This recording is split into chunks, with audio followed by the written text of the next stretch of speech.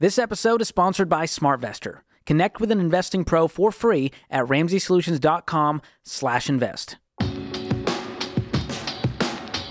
You're listening to Ramsey Everyday Millionaires, where we talk investing, retirement, building wealth, and outrageous generosity.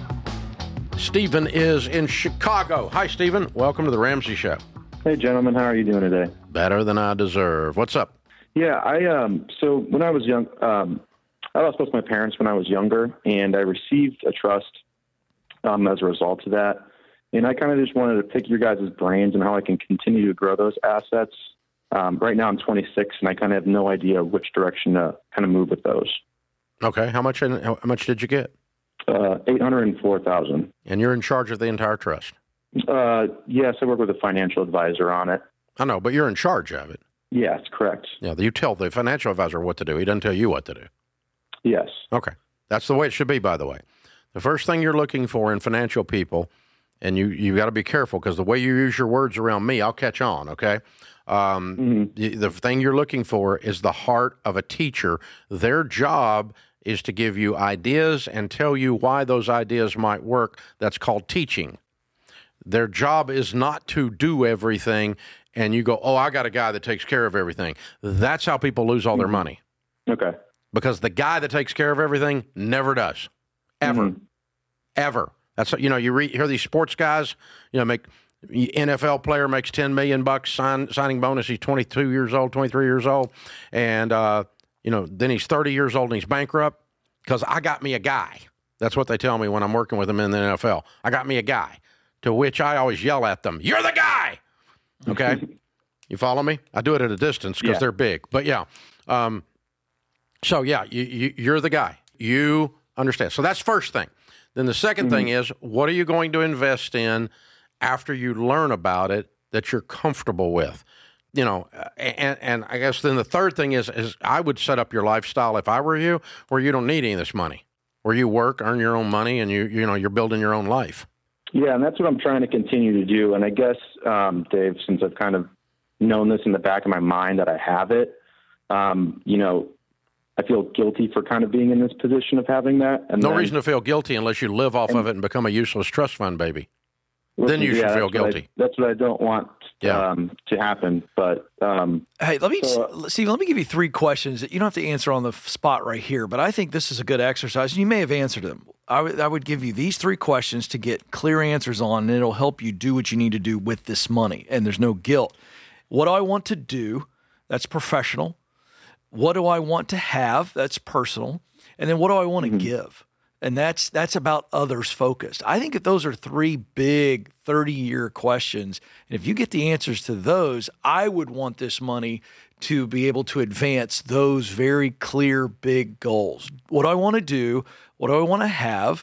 That's some material stuff that matters to you. And then what do I want to give? I think, and you could add anything to those three questions, but those are real simple to be able to have a long-term vision that this money can now fuel. That's the way I want you to come at it. So, Stephen, I'll tell you kind of like we told our kids when they were your age and or they were a little bit younger than you. We sat down and we showed them what the Ramsey net worth has become.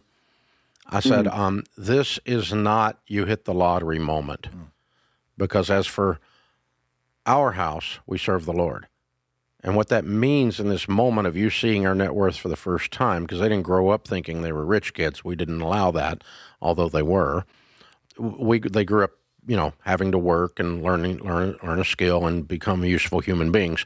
And so I said, what you've got with this money is not the blessing of never having to do anything. What you got is a tremendous responsibility. You are going to be what I am, a manager of God's money for Him and His glory. And if you are not going to manage this money for Him and for His glory, you will not be getting the money. And so that's how this goes. That's how I told our kids. And so what that does, if you step back and you say, my job is to manage this for the legacy of my family, whoever it was that did such a great job with money that left it to you, you want to honor that by furthering this. And the first way you do that is you earn your own living and you don't live out of this money. Number two, you take this money and you manage it like you were managing it for someone else that you care deeply about. which would be the memory, the legacy of the family for the Lord, however you want to view that. And that means you get with someone that has the heart of a teacher. Then I'm investing it, if I'm you, basic stuff. I would start with a series of just good growth stock mutual funds. Just very simple stuff. Like this was your 401k. Like you had $800,000 in your 401k. And lots of people have $800,000 in their 401k, by the way. So I would just start it like that. And I put my personal 401k and a lot of my mutual fund investing in 4 types of mutual funds: growth and income, aggressive growth, and international. I personally spread mine out 25% in each of those 4. And I look for mutual funds that have long track records that have outperformed the S&P. And that's how I pick them. And my financial advisor, my Ramsey SmartVestor Pro that I work with, that has the heart of a teacher, will bring me 3 or 4 funds that meet those guidelines. We'll discuss those 3 or 4. And based on his input and his work to get it to that point, I will choose then what I want to do with my money, and he will go do with my money what I tell him to do. And that's what you're supposed to do. You see the difference? Yeah, definitely. So, and you go ahead and put in your corner a tax person that you trust. You put in your corner an estate planner that you trust. You put in your corner an insurance person that you trust. All of these people are in the financial arena, which means all of them are required to have the heart of a teacher. When I hire a lawyer in a lawsuit or in some other situation, their job is not to tell me what to do, although some of them took that class in law school. And occasionally they get fired by me for doing that because I'm not putting up with an arrogant butt attorney. So you're going to do what I tell you to do in my situation, but you're here to advise me and teach me the law in that situation. That's different than my lawyer said I have to. My lawyer don't say I have to do nothing.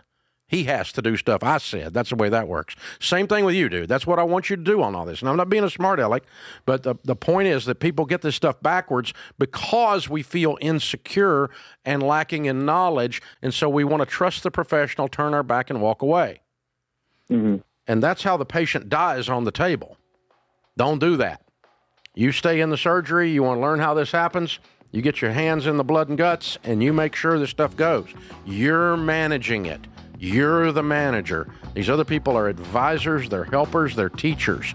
And build you a little board of directors, and you're going to be worth $8 million in about 20 minutes if you'll do this. Time you're 40, this will be $8 million if you'll watch what you're doing. Thanks for listening to Ramsey Everyday Millionaires. Need help with your investments? Connect with a SmartVestor Pro at RamseySolutions.com/invest or click the link in the show notes. Ramsey Solutions is a paid non-client promoter of participating pros. Learn more at RamseySolutions.com/SmartVestor.